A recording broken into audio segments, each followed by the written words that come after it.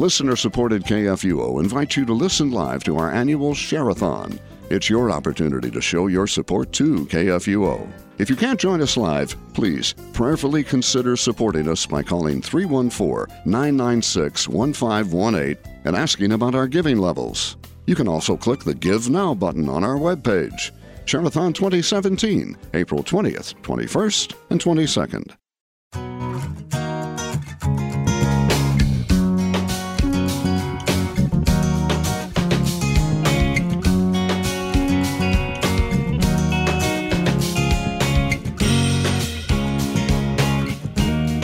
You're listening to Faith and Family. I'm Andy Bates. Thanks to our underwriter, Concordia University, Wisconsin, for supporting this program. To find out more about Concordia University, Wisconsin, go to our website, kfuo.org, and look for the CUW logo in the sponsor section there. When it comes to how we spend time with others and what that means, what our relationships and our vocations speak to that, the vice president has a plan of how he does that to protect his marriage, but others see it differently and have a view on that. To discuss that with us today, the Reverend Hans Finis, pastor of River of Life Lutheran Church in Channahon, Illinois, also author of the recent Federalist article, "The Left Hates Mike Pence for Loving His Wife Because They Don't Really Think Men Can Be Evil." Welcome. Glad to be here. Glad to have you with us today. Welcome back to Faith and Family, and thanks for your writing in the Federalist. You wear a number of hats, serving as pastor there, and also the main mind behind your Lutheran Satire website as well. Correct? That is correct. Yes, I am officially the president of the non-profit corporation known as Lutheran Satire, and I didn't realize until after we put the bylaws together that legally you can actually give yourself any title that you want. So I could have given myself something like Chief Nacho Supreme or something of that nature, and it would have been a bit more fun. That sounds far more interesting than president. Yes, absolutely. But you're not vice president. No, I am the Chief Taco Supreme president. Now, why does Vice President Pence's standards or his personal policy, his personal practice, why has this become the attention of others when it comes to how he spends time with others, particularly those who are not his wife? Well, I think a lot of this is just a lot of what drives this is just people's preconceived notions, and when they've already kind of made judgment on someone and the well is already poisoned, they've already decided that they're not going to like anything that he does.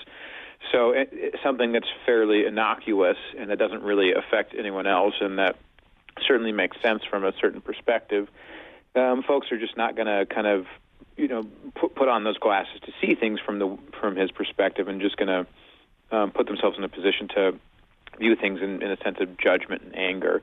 So I think that's what drives a lot of it, is that he's a conservative Republican, and so you've got folks who just have already decided, well, then he's a bad guy. And so when this comes out and this strikes them as a little bit odd and different, it's kind of one of these things where they go, well, what kind of outrage can I mine from this? And it's, we've probably all experienced this in life with people who just don't like you. And then it doesn't matter what you say, they're just very skilled at kind of extracting the worst possible construction, and whatever the situation is, just whatever's bad, they can somehow pull that out of it. And I think that's what we've seen happen here, is that people respond to this and they don't go, oh, that's a pretty reasonable thing to do if you want to keep yourself from temptation, and you want to, certainly if you're a public official, if you want to kind of keep yourself from scandal, that certainly makes sense. Instead, they just go, oh, this must be because he's a sexist who wants to kind of create a policy that boxes women out of positions of power, conveniently ignoring the fact that he chose a woman for his lieutenant governor in the state of Indiana, and or that he is somehow some kind of malicious sex fiend who can't possibly control his desires. And so the reason he's doing this is because he's kind of completely unable to see women in any capacity outside of sexually, which I think is certainly a stretch. What does the Eighth Commandment teach us about this and how we speak about others, including the vice president? Right, yeah, exactly. I think that's a great way to look at it. So the Eighth Commandment is chiefly all about, as Luther would talk about, it's your neighbor's reputation. When I talk with my youth confirmation class, we go through kind of each of the commandments. That you shall not lie, or you shall not bear false witness against your neighbor. When we talk about that, I talk about, as I do with the other commandments, what gift is God showing that He's given us in this commandment? So in the first commandment, He's giving us Himself. In the second commandment, He's giving us His name, etc. So when you get to the eighth commandment, we see that God is giving us our reputation, and that this is one of the most important gifts that God can give to us, just as it's a great and wonderful gift for God to give us a family, in the sixth commandment, and to give us possessions in the seventh commandment. He's giving us our reputation in the eighth commandment. And so one of the kind of the principles that we ought to take from that is that a person's reputation is a profoundly valuable asset to them. In many ways, it's far more valuable than their money, because you can always make more money if someone robs you. But if someone takes your reputation, that's a very hard thing to replace. And so I think certainly it makes sense that the vice president would be attempting to safeguard his reputation in this, and likewise that we should, as people who are seeking to be faithful Christians, just kind of operate on the assumption that when a guy kind of sets up these boundaries for himself, he's just doing so simply for the sake of trying to honor his wife. For trying to keep himself out of a situation that could potentially get bad, and for the well-being of, certainly for the for well-being of the people he's representing, that he's not getting caught up in scandal. So why is this important now? This is, as I understand it, it was in 2002 when Mike Pence first shared his policy. And the policy we're talking about today is that he stated that he never eats alone with a woman other than his wife. And furthermore, he won't attend events featuring alcohol without her by his side either. Right. Why is, if this was announced in 2002, why is this an issue now?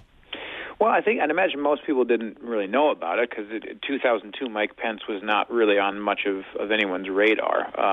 Certainly not pretty much anyone outside of the state of Indiana. And so I'd imagine that this is just, this was something that I probably, for your average secular person of a more liberal stripe, would read it.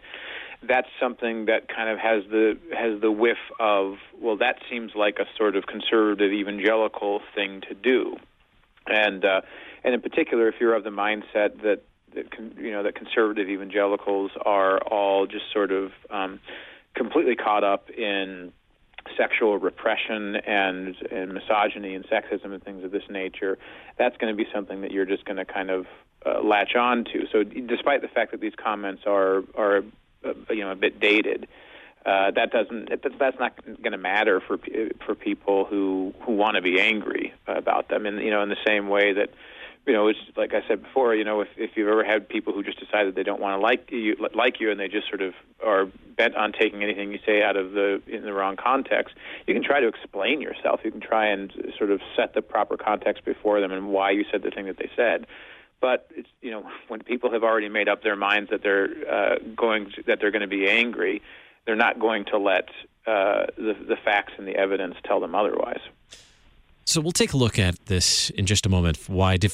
How different worldviews view this policy, this personal policy that Mike Pence has established. But let's look at it more closely to begin with. He says he never eats alone with a woman other than his wife, and that he won't attend events featuring alcohol without her by his side. Has he given reasons or more explanation to this? Further explanation why such a policy? Not that I know of, but this is I think this is a fairly common policy, certainly in evangelical circles. This is what some people have called the Billy Graham rule, or something of this nature. That this was a practice that Billy Graham had, during his I presume the majority of his ministry, which was obviously just meant to make sure that he was not put into a position where there could be kind of any sort of a whiff of scandal, because there are certain vocations in life where scandal is much more harmful to what it is that you're trying to accomplish than it is to other ones, in other vocations, and the office of pastor is obviously very high up on that list. You can be a movie star and get caught committing adultery, or at least be in a situation that looks like it's adulterous, and it's probably not going to affect your career too much, by virtue of the fact that people don't really look to actors for kind of moral guidance. Well, at least I hope they're not. In today's society, it wouldn't hinder your career; it would probably only advance it. Right. Yeah. There's certainly that aspect of things, but obviously for pastors who are trying to focus their lives on proclaiming the gospel, it's a scandal of that nature. It scandalizes the ministry. It scandalizes your words. It makes it difficult for people to believe the truth that you're proclaiming. So you can, this is why it is that kind of historically that the church has said, that if men who have scandalized themselves in such a way are no longer to be pastors. If they can't keep the biblical requirements that Paul gives in 1 Timothy, that men be the husband of one wife and things of this nature, that the problem is it's not that if you commit adultery, all of a sudden you can't speak the truth. It's that every word of truth that you speak is clouded with the shame that you've brought upon it. So in order to keep the preaching of the gospel pure, we desire that it's beneficial for the church that pastors, that the men who are preaching it are living exemplary lives in that manner. So I think it's a fairly common thing, certainly in evangelical circles, and this is, I think, something that your average parish pastor certainly deals with, this question of how do you, if you're doing pastoral counseling, if you're making visits on people, how do you make sure that you don't put yourself in an awkward position? If you have, in particular, if you have women who need counseling, it's probably not good to be going over to a woman's house, alone by yourself. You don't want to give the appearance of evil, and you don't want to put yourself in a position where, especially, oftentimes when you're dealing with people if they're going through, say, marital issues and things of that nature, where there's a tremendous amount of emotion, and people are oftentimes looking for kind of physical contact as a form of bonding with another human being, which can start off, not in a lustful way, but certainly can kind of open the doors to those things. So you have to kind of set boundaries for yourself, a few steps before temptation's even going to come about. So I think it's a very reasonable and sensible practice. So it's reasonable, it's sensible, it's a way of safeguarding his marriage, but also his career potentially. Right, yeah, and this is one of the things I find a little bit ironic about the outrage about this, is it by and large has been coming from people who would, I'm sure, self-identify as being liberals or progressives, and the kind of the same group of folks who are, were quite upset that Donald Trump won the election. And which is fine. I don't begrudge anyone, being dismayed at the results of an election. But there's something a bit odd to me about it, where you say, and I kind of talk about this at the end of the piece, where I say, well, look, if you're incredibly upset that Hillary Clinton isn't president, you ought to look but at the same time you want to mock Mike Pence for this. Well, look, if President Bill Clinton had adopted a policy of this nature, the election results might have gone quite differently. I think it's whether this is fair or not, I don't know, but there's certainly been there are many Americans who look at Hillary Clinton and they see in her a woman who has turned a blind eye to her husband's deplorable treatment of women, and even with some degree of credibility, who's been actively complicit in going after the reputations of women who have made accusations against him. And I think, the reality is that if Bill Clinton had adopted a policy of this nature and hadn't had kind of that whole scandal around his presidency, he probably wouldn't have saddled his wife with that reputation. And without that extra kind of weight dragging her down, I think it's quite possible that the results of the presidential election would have been quite different. what is, so looking at this from a couple of worldviews, from this progressive or liberal worldview, what is the chief reason for outrage towards Mike Pence's dining policy? Yeah, I mean, I think if you're looking at it from the perspective of a worldview that's kind of behind all this, rather than just, I don't like that guy. So I think probably the deeper issue here is kind of what I get at in the piece, which is that Christians and I guess you would call them secular humanists. I don't always know what the right term to use is, because it's not like it's a monolithic group. But those two groups view human nature very differently. And Christians would say man has a sinful nature. He's born as an enemy of God. He's born inclined towards evil, and he's born rejecting the things of God. And on account of that, man needs an outside force to do good. So at least in a civil sense, he needs an outside force in the sense of, you need, this is what Paul talks about in Romans 13, how you need earthly governments to basically threaten to hit people in the head with a large stick until they behave. And when you have governments that don't do that, people tend to misbehave. But then ultimately, even more importantly, that you have God sending the Holy Spirit to us to create a new nature in us through faith, to give us that new nature in the waters of baptism. And this new nature is one that loves and cherishes the things of God, and that new nature lives kind of in battle with the old nature in every day of our lives. So we need an outside force to set us on the path of goodness. Whereas if you're of a kind of a liberal, secular, humanist mindset, your belief is that man is inherently good, and that it's only external factors that corrupt man. It's not that man is corrupt in his very nature. And on account of this, then, if you believe that man is inherently good, all you have to do is take away the stuff that makes him bad. So if you just take away poverty, if you just take away oppression, if you just take away a lack of education, man will be inherently good. And, as Christians, we have a tendency to look at this and just say, well, look, have you been paying attention to all of human history? All of human history is a guy with lots of money and lots of opportunities and lots of education was the worst guy who has ever lived. And it's just kind of that, copied and pasted throughout, a huge percentage of cultures in the world, or pretty much every culture, just, over various generations. And so I think when you have these two competing worldviews, what ends up happening is, for Christians, the concept of discipline and borders is good, because those prevent you from reverting back to your sinful nature.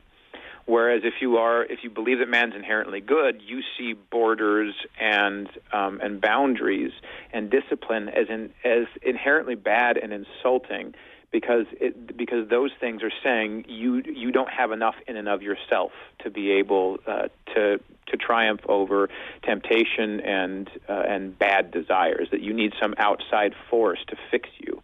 And so I think that's ultimately what it is that people find to be so offensive about it. But yet, you don't necessarily. This isn't strictly a Christian worldview versus a secular humanist worldview. You quote a self-identified atheist in the Federalist article. Yeah, Ta-Nehisi Coates, I think is how you say his name, and he wrote an article for the Atlantic a couple of years ago where he talks about this, and he's not at all a Christian. He's certainly not a conservative. But he basically talks about, he says, look, I don't believe in being in avoiding the moment. He says, I believe in not getting to the point where you have the moment. So he says, his quote is, I don't believe in getting in the moment and then exercising willpower. I believe in avoiding the moment, which I think is a great way of putting it. And yeah, so it's certainly not, it's not as though you have to believe in the Trinity to have this understanding of man's nature, that man needs some kind of borders, and that it's best for him, if he doesn't want to give in to a temptation, to set the borders a few steps before he even gets to it. So it's not as though you need to be a Christian in order to believe that, even though that's kind of born from a Christian worldview. There are plenty of people who aren't believers, who wouldn't confess the Nicene Creed, who would still say, yeah, that sounds like a pretty good idea, because people are prone to do terrible stuff if they don't have some kind of limitations placed on them. So if your worldview recognizes that you're not inherently good, whether it's a Christian worldview or not, I mean, it certainly stems from the Christian worldview, but right. If your worldview acknowledges that you're inherently evil, then such a safeguard is a good thing. Right, yeah, exactly. That these things they're necessary for kind of funneling you into the direction that you want to go, and that you won't go without them. It's a safeguard to protect you and others from your sinful self. Right. Which brings us back to what the uses of the law.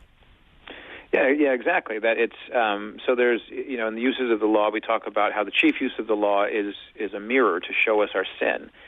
But this kind of concept of boundaries is that's obviously the chief use, in the sense that the purpose the law is given is to show us that we are sinners, so that we will recognize our need for Christ, and so that the gospel will make sense to us, so that we have some frame of reference for understanding what it means for Christ to take away our sins. But we also talk about the first use and the third use of the law. And so the first use is what we call a curb, and that's just kind of simply the idea that that the threat of punishment is how you basically force unbelievers to behave. There's kind of this common saying that's become popular in these kind of secular liberal groups when they talk about the issue of sexual assault. And people will say things like, we need to teach men not to rape. And it reminds me of a story of when I was in college. I was talking to a friend of mine who was doing one of these I'm blanking on the word right now, where the kids come to school and they teach them how to, orientation meeting. Mm-hmm. That's the word I'm looking for. And sorry about that. And so they're at this orientation meeting, and she's talking about various situations of how to basically not get yourself into problematic situations. And she's talking about kind of this issue of sexual assault and how this is oftentimes a problem on campuses. And she explains to the students that a girl, just because a girl goes up to your room with you guys, doesn't mean that you're entitled to her body. And this guy pipes up and basically says, yeah, it does. And she says, no, it doesn't. That's not consent. And she's approaching this as though he's confused as to the concept of consent. If she just explains to him, oh, no, that doesn't count as her saying that she's up for it. And his response was basically, if she comes up to my room, I get to do whatever I want, and I don't care what she thinks about it, because these are the rules that I will impose, because I'm bigger and stronger and I can do what I want. And all in the span of about 30 seconds, I remember this girl telling me the story, she realized, there are people in this world that you can't teach not to rape. So they're just awful, evil human beings that you need to protect yourself from. And that's the nature of the first use of the law, is that what this young man's problem wasn't a lack of education, it was a lack of fear, is that he was a godless pagan who needed to have the threat of punishment hanging over his head. He needed someone to say, if you do this, we're going to throw you in prison and leave you to rot there, and that's the only kind of, or we're going to hit you in the head with a giant stick. And there's some form of punishment that would make him realize, that's, even though I want to do that thing, I'm not going to do it because the punishment is so severe that it's not worth it. So that's kind of how we view the first use of the law. Whereas the third use of the law is what we call the guide, so that this is how the law functions for Christians, where it shows us how to do the things of God, how we ought to live as those who have been given a new nature. So for the new man in us who desires to live according to God's commandments, how are we to do that? And sometimes the first use and the third use have kind of a similar look externally, even though they're kind of coming from different places. But this is, so certainly for Christians, Mike Pence's policy is definitely coming from that third use of the law type of thing, is saying, I want to live a holy life. I want to live according to God's commandments. I want to make sure that I'm not committing adultery. I want to honor my spouse, and I want to keep myself free of scandal and a tarnished reputation. So how are the ways that I can accomplish that? What can I do to ensure that happens? And this is, I think, certainly, it's not like the Bible gives a very clear, specific answer on that. It gives kind of a general principle. But this is, I think, this practice is certainly one that would fall within the reasonable boundaries of that principle. So Mike Pence's at least 15-year-old policy on dining with others not only revealed different worldviews regarding the sinful nature of mankind, but also the sin and law, but also the differing views on redemption too. Yes, this is something I find really interesting about this, is that people will oftentimes look at Christians and they'll say, you guys have such a negative view of human nature because you say that people are born in sin, that they're born as enemies of God. But the reality is that as Christians we believe that all men are redeemable. Every man is able to be saved. Every man is able to be made worthy in the eyes of God through the blood of Christ, because Jesus shed his blood for the sins of all mankind. All mankind has been given all they need in that cross to be declared righteous before the eyes of God. And yet, what's so odd to me about this is that kind of on the secular side, the sort of secular humanist side, there's this view that, no, all men are basically good, and yet some men are irredeemable. And that seems to be sort of the case with Mike Pence, is that for a man to say, I would just kind of like to avoid getting myself into a bad situation, and for people to respond with, oh, this must mean that you're just some, reprobate sex fiend, that you're just some reprobate misogynist who's intent on discriminating against women and hating women. It seems to show that in this worldview, all men are basically good, but some men are irredeemable. And oddly enough, the way you can spot the men who are irredeemable is if they're trying to avoid sin. It's a very kind of odd judgment to make. It's very odd and quite a bit reversed. What do you think regarding Mike Pence's dinner policy? Something that's worthwhile? Yeah, I think it's a perfectly reasonable policy to have. I don't think it'd be very difficult to show any evidence that women are somehow held back in the political sphere by virtue of the fact that their bosses won't essentially go on dates with them. I just find that to be an odd argument that people are trying to make, that somehow the only way for you to get ahead is to have a private meeting with a married man. That just seems to be trying to argue your case based off of phantoms that don't really exist. So I think it's a perfectly reasonable policy where you say, well, look, there's not really it doesn't professionally benefit anyone. You can get the same information across. You can still see if someone is worthy of a promotion and stuff like that based off of meetings that you're having during regular office hours and things of that nature. So I think it's the idea that you have to, and likewise his policy with drinking. It seems seems to make a decent amount of sense that if you're attending functions with alcohol where people tend to have too much, it's good to have your wife by your side so that you don't find yourself in a bad situation. The Reverend Hans Feeney, pastor of River of Life Lutheran Church, Channahon, Illinois, and author of the recent Federalist article, Left Hates Mike Pence for Loving His Wife Because They Don't Really Think Men Can Be Evil. Pastor Feeney, thanks so much for being my guest today on Faith and Family. Thank you so much.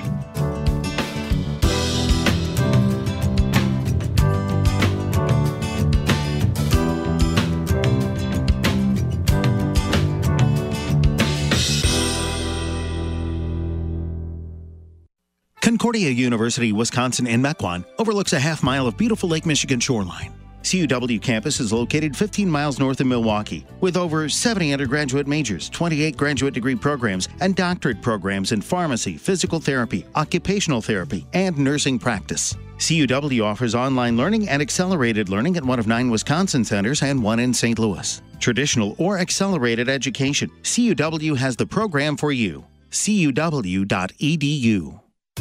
This is Life Issues with Brad Mattis, president of Life Issues Institute. Charlie Daniels is a country music Hall of Famer with a long and lustrous career. He's also well known for speaking out on issues important to him.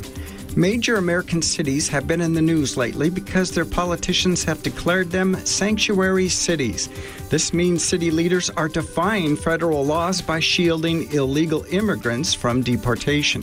Mr. Daniels came up with an interesting idea, and in his opinion, a better use of sanctuary cities. He suggested these urban areas become sanctuaries for unborn babies by offering them life-saving protection from the abortion industry. Cities would be declared abortion-free zones so babies and their mothers would be protected from the violence of abortion. Whether or not you're a fan of country music, you gotta love Charlie Daniels. Follow us on Twitter at Life Issues USA and stay informed, more informed than you've ever been. Worldwide KFUO salutes our day sponsors on this Tuesday, April 11th, 2017. Today's day sponsors are Rod and Bonnie Zwanitzer. Today's day sponsors have made a contribution to Worldwide KFUO in loving memory of Bonnie's mother, Lee Glotzhober, who is home with the Lord. Once again, we say thank you to Rod and Bonnie Zwanitzer of the Villages, Florida. Today's Worldwide KFUO day sponsors. Babies come with lots of decisions. Cloth or disposable, crib or bassinet. So when it comes to protection, go with the safest, most effective choice, immunization. Get all the recommended vaccines for your baby by age 2 to protect your child against 14 serious childhood diseases. For more reasons to immunize, talk to your child's doctor. Go to health.mo.gov/immunizations or call 800-219-3224. Brought to you by the Missouri Department of Health and Senior Services and the Center for Disease Control and Prevention. This is Pastor John Vieker, Senior Assistant to President Harrison here in St. Louis. Agnus Dei Liturgical Arts continues the fine tradition of proclaiming the gospel through Christian art.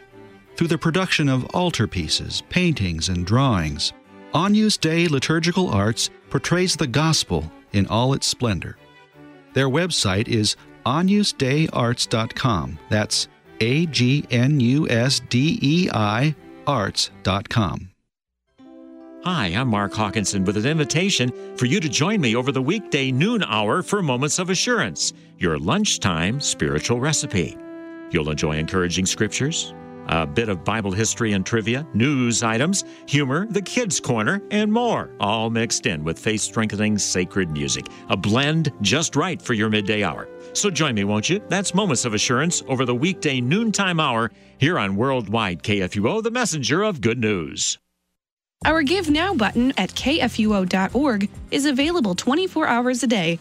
Also, you can send email to gifts@kfuo.org and ask for information about our various giving opportunities. To call and talk to someone today, contact Mary at 314-996-1518 or Mark Hawkinson at 314-996-1520. Support the mission of Worldwide KFUO and help us reach the world with the gospel.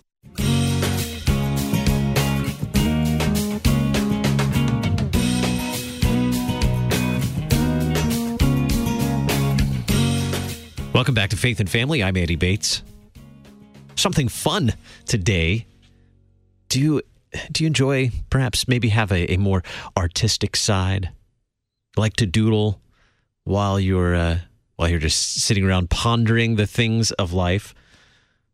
Ever thought how you could use that time to learn more of God's Word?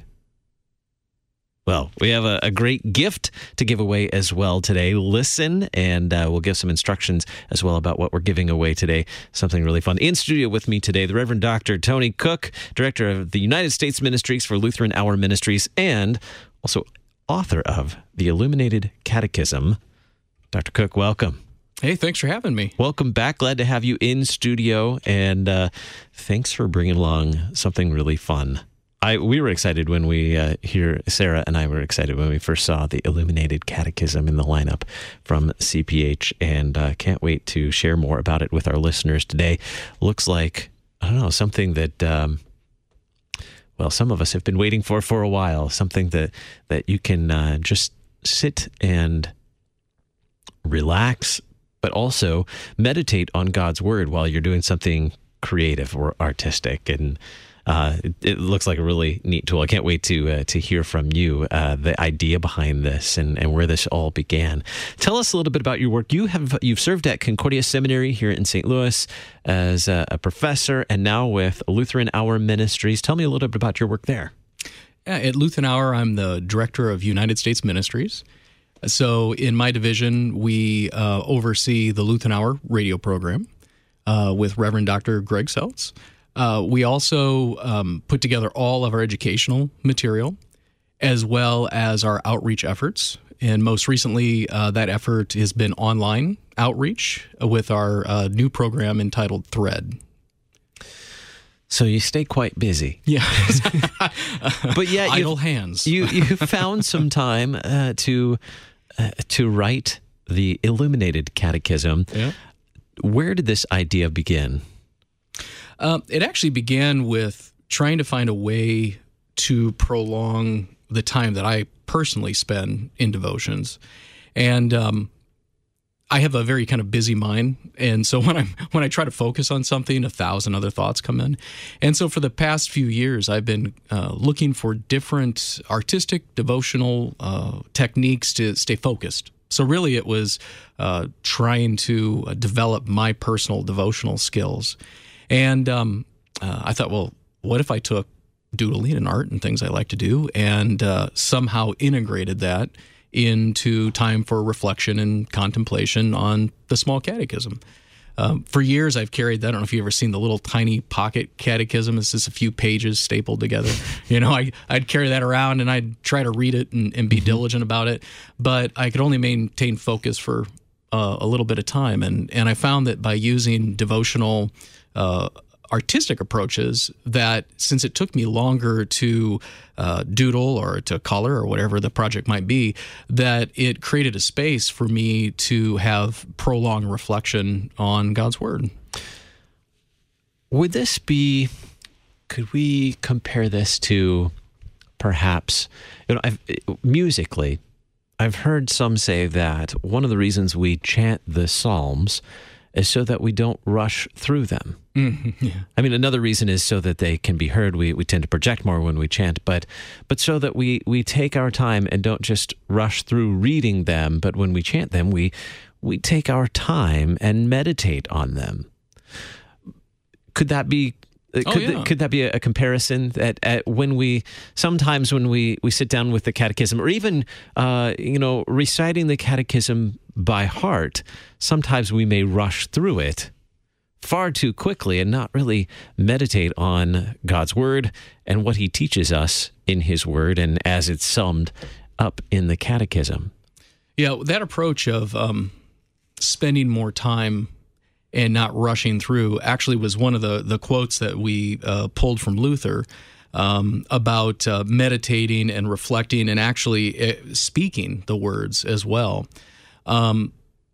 I think that by reflecting on it and even speaking it or thinking about it as you're doing the illustration, that it's a way of savoring it. One of the metaphors that Luther used was that the Word of God in kind of reflective study was like taking an herb and rubbing that between your fingers. And the more you rub it, it kind of releases that smell and that essence, So for me, that's exactly what it is. It not only does it allow me to spend more time, but it allows me to slow down in a way that I can read the words or actually hear the words where I might not have heard them for a number of years because they'd become more commonplace. Sure, we're not taking the time to in this fast-paced society in which we live, our lives seem to have a fast-paced tempo until it's time to go to sleep, and even then, some of us have trouble with that because our tempo, our rhythm is too fast, and so finding ways to slow down, particularly when it comes to meditating on God's Word. This is important. So why art? Why doodling? I think that putting together artistic exercises that everyone can do was important for me. I'm a person that I kind of have an artist like inside of me, but I have absolutely no skill. So it's always a frustrated artist inside of me. And so I wanted to put together something that seems simple and accessible to essentially, any age, something that we had done from our youth. Everybody knows how to color and doodle and things like that. So I didn't want it to have a large threshold or, too high of a bar for that. And so I thought, what is the kind of things that we can use that pretty much anybody can do, and you don't even have to stay in the lines if you don't want, but at least gives you that place. It takes the fear away. It's not like giving you a blank page and saying, draw a picture for me, of something that represents a concept. Someone's already done that. The illustrator, Susan Spellman, has done that. Has taken she did the hard work on the that. concepts that you've conveyed as you work through the small catechism, taking those concepts and then created this line art that we then get to color. That's correct. Yeah, it was an interesting process to put together. The process actually I didn't do alone. I worked with my son Ben. Started on a Christmas break up in the area of Minnesota where my in-laws are at, and we were always trying to figure out, what is one thing that we're going to do as son and dad over our Christmas break. And I think the prior year he taught me how to play Minecraft or something like that. But this year I took the large catechism with me, and we would read the sections of the large catechism that corresponded with the small catechism, and we would try to pull from that imagery, because a lot of people don't read the large catechism as much, but in the large catechism is where you really kind of have that illustrative material and very kind of vivid imagery. And so we would read through this and try to find the images, and then we would reflect on the catechism and think, well, how could we connect the two together? And then we'd write a description. And we'd say, on the right-hand page, draw a picture of, and you'd write this kind of detailed description. And then the art department at CPH would send those to Susan, and she would crank out a number of drafts, beginning with pencil sketches, and then they would ink them up and go back and forth until we got the illustrations that we have in the book today. Here's one that, as I thumbed through the book, looking at the conclusion of the Lord's Prayer on 52 and 53, that catches my attention, and the illustration here. So we're looking at the small catechism, the conclusion of the Lord's Prayer, for thine is the kingdom and the glory, the power and the glory forever and ever. Amen. We're learning about prayer and the image here. Describe the image that we would be coloring regarding the conclusion of the Lord's Prayer. It's nice to have a coloring book on radio. So I know. Join me as I take you on this audio journey. Actually, on the right-hand page, on the left-hand page is a little devotion, and on the right-hand page there is a censer with a number of swirls of incense coming out. So I don't know if you've seen that in your church before. But all these swirls of incense coming out of the top of this kind of ornate censer and then curling down around the bottom of the page. And then there's words inside of the swirls. It says, yes, yes, it shall be so. So picking up that idea of our prayers rising to heaven like incense before God, and then it's the conclusion, and so the yes, yes, it shall be so, kind of the descriptive nature of the word amen that's there. So how would you describe this style of art?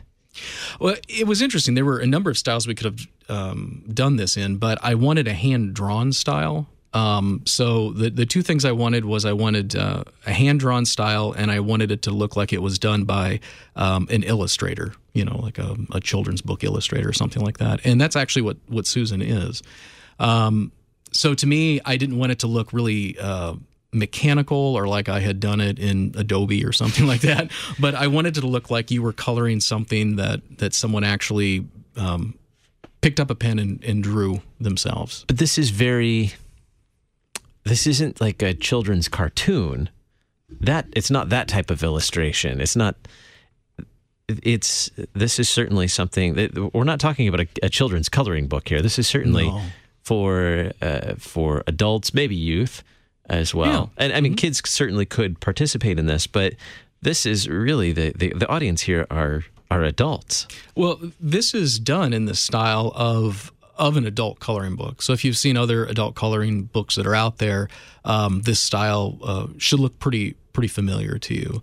But I was thinking that, as you said, anybody could probably color them, but the text that goes with it, I would say, is probably meant more for beginning with someone maybe in junior confirmation up through adult. Mm-hmm. But it was funny because when I designed this, I was kind of just designing it for me, and then I thought, I got to have a better demographic than that. And CPH makes you write this description of your audience, and the original audience was the adult coloring book demographic. That was the original audience. And I was doing this with Ben and putting it together, and someone saw a couple snapshots of it, and they said, well, I think I could probably use this at home, like at the kitchen table or something with my kids. And then someone said, wow, I'd like to use this as a confirmation supplement.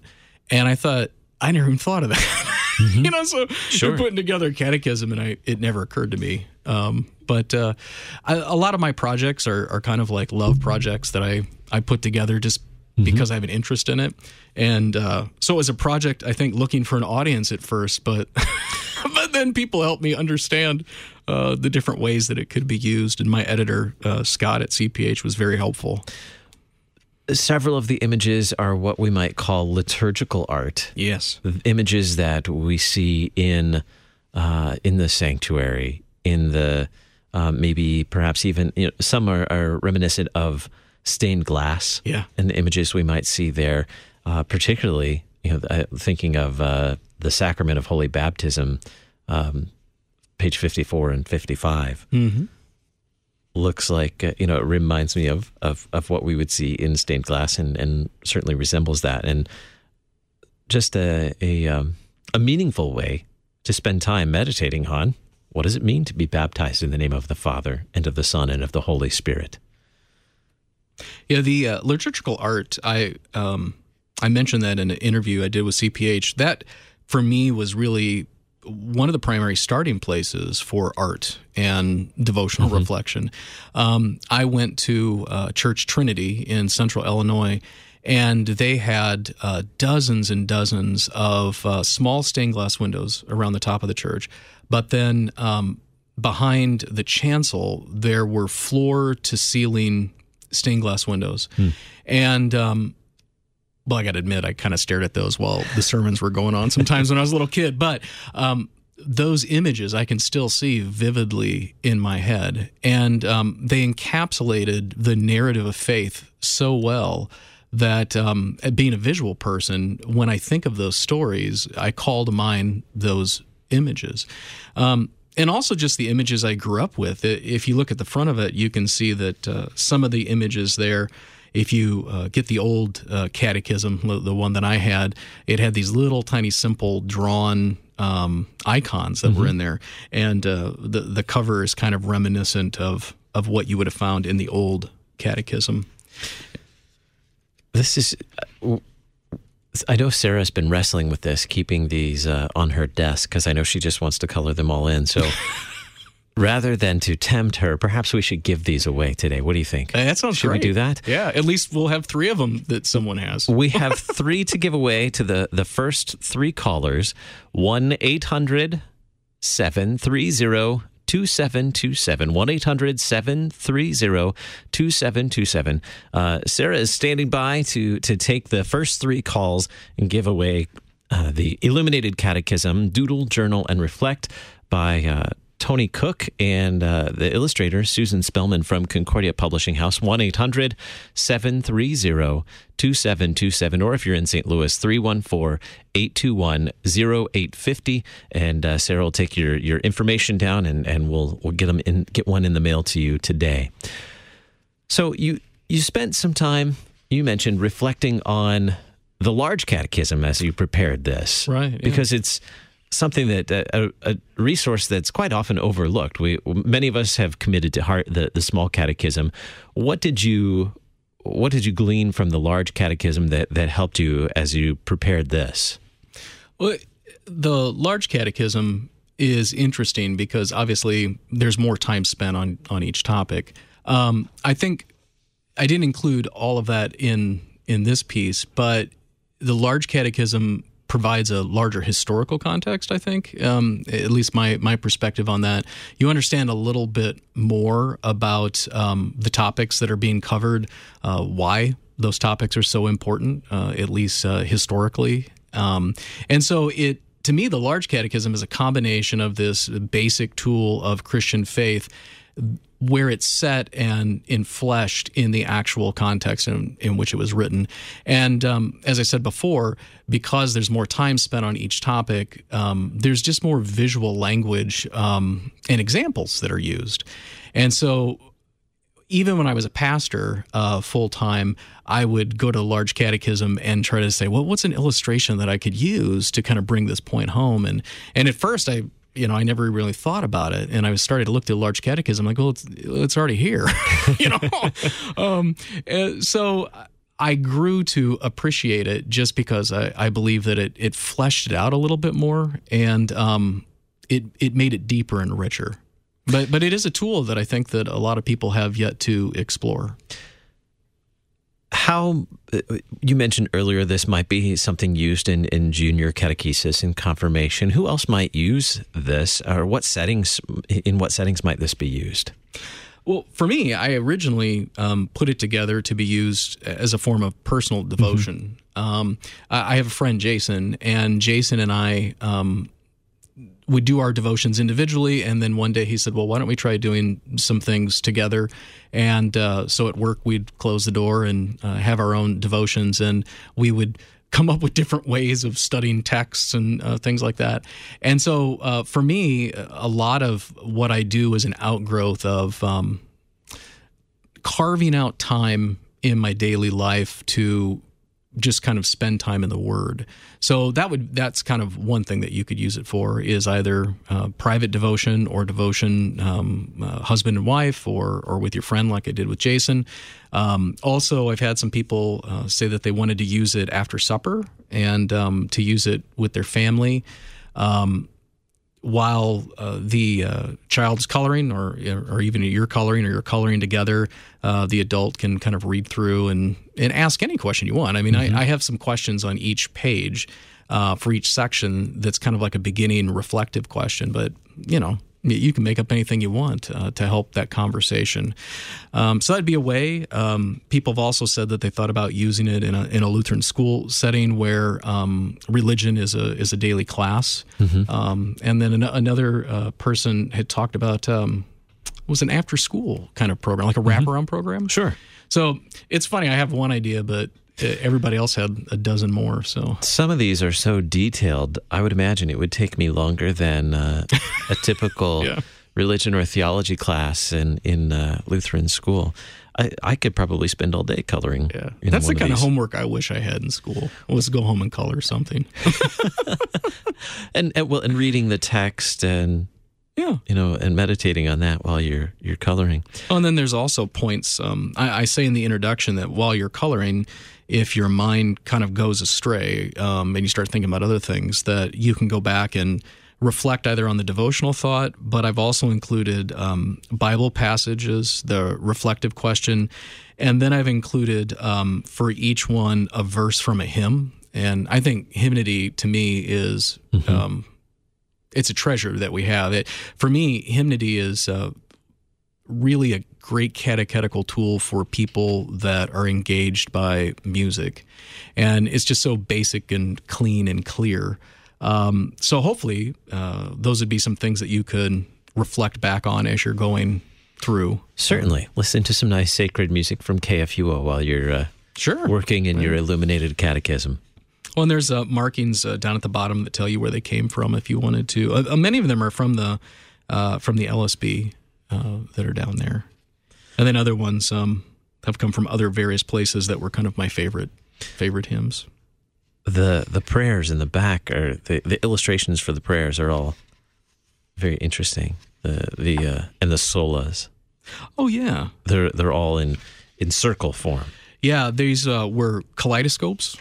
They were based off of the style of a kaleidoscope, and so you can see, like for adoration, holy, holy, holy. That's a very kind of kaleidoscope-looking image on page 75. But they were all designed to be that type of reflection of the design, so they look like kaleidoscopes, and it just makes a lot of really nice patterns to color. Now this book doesn't release until the 17th? The 18th. 18th. It's coming up next week. Yeah. Somehow we managed to, our friends at Concordia Publishing House gave us a few copies early so that we could share them with our listeners. And it looks like Sarah was quite busy answering all the calls in there. So thanks to the folks who called today, and congratulations to the first 3 callers who called in today for the Illuminated Catechism. Any more adventures now that you've completed this? Have you colored in your own copy yet? I haven't. I have not. I just got mine in the mail. They sent me some copies, and actually the first one I saw was they posted on Facebook a picture of it, and so I called and I said, "Hey, can I get a copy?" And then the next day they sent some in the mail. It's interesting. There's a hashtag that they put on the website. It's hashtag Illuminated Catechism, and when you color it, you can take a picture and tag it, and that's really what the biggest payout. I got to tell you, the biggest payout for me isn't really going to be me coloring it, oddly enough, but I just want one person to color it and to post it, so I can see. I want to know that someone used it. And that's my biggest goal, is that if people use it and it enriches their devotional time, then that's a win for me. I'm good. Absolutely. To just, you color it, take a picture of it, post it on social media with the hashtag Illuminated Catechism, yeah. Of course, you got to remember how to spell illuminated. Yeah, it's on the front of the book there, but if you're like me, you might have to look it up. So. Spell check it. Yeah, that's right. I love the third commandment. Remember the Sabbath day by keeping it holy. I love the art for this one too. It's what page is that? Page 10 and 11. Pages 10 and 11. It's the altar. Yeah, altar. That's a great one. Yeah, it's beautiful. Got your chalice and everything there. Well, I'm not going to get much done the rest of the day if I have one of these laying around. I know Sarah's been fighting the temptation for a couple of days when these came in to color all of them. Well, we'll have to get some more as well. These would make fine Christmas presents, maybe a little early for Christmas, but nice gifts throughout the year. It's always fun to talk with you, Tony. Yeah. Thanks so much for your work on this, the Illuminated Catechism, and to Susan Spellman as well for all the fine artwork in this as well. And I guess we're kind of collaborating with Susan as we color in the line art that she's prepared, and the fine folks at Concordia Publishing House. Well, God's blessings on your new ventures at Lutheran Hour Ministries and all that's going on there. And thanks for sharing your new book with us, The Illuminated Catechism, available from Concordia Publishing House. The Reverend Dr. Tony Cook, Director, United States Ministries, Lutheran Hour Ministries. Thanks so much. Thanks for having me. Coming up in just a little bit, Thy Strong Word, a listener-supported worldwide KFUO.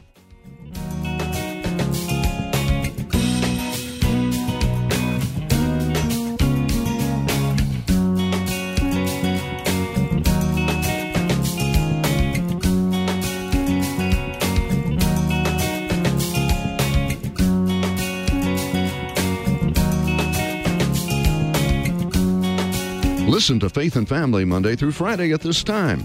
Faith and Family is a listener-supported program. Your financial support is needed for Faith and Family to continue. Our address is 1333 South Kirkwood Road, St. Louis, Missouri 63122. You can contact us on the web and download Faith and Family at kfuo.org. Worldwide KFUO, on the air, online, and on demand.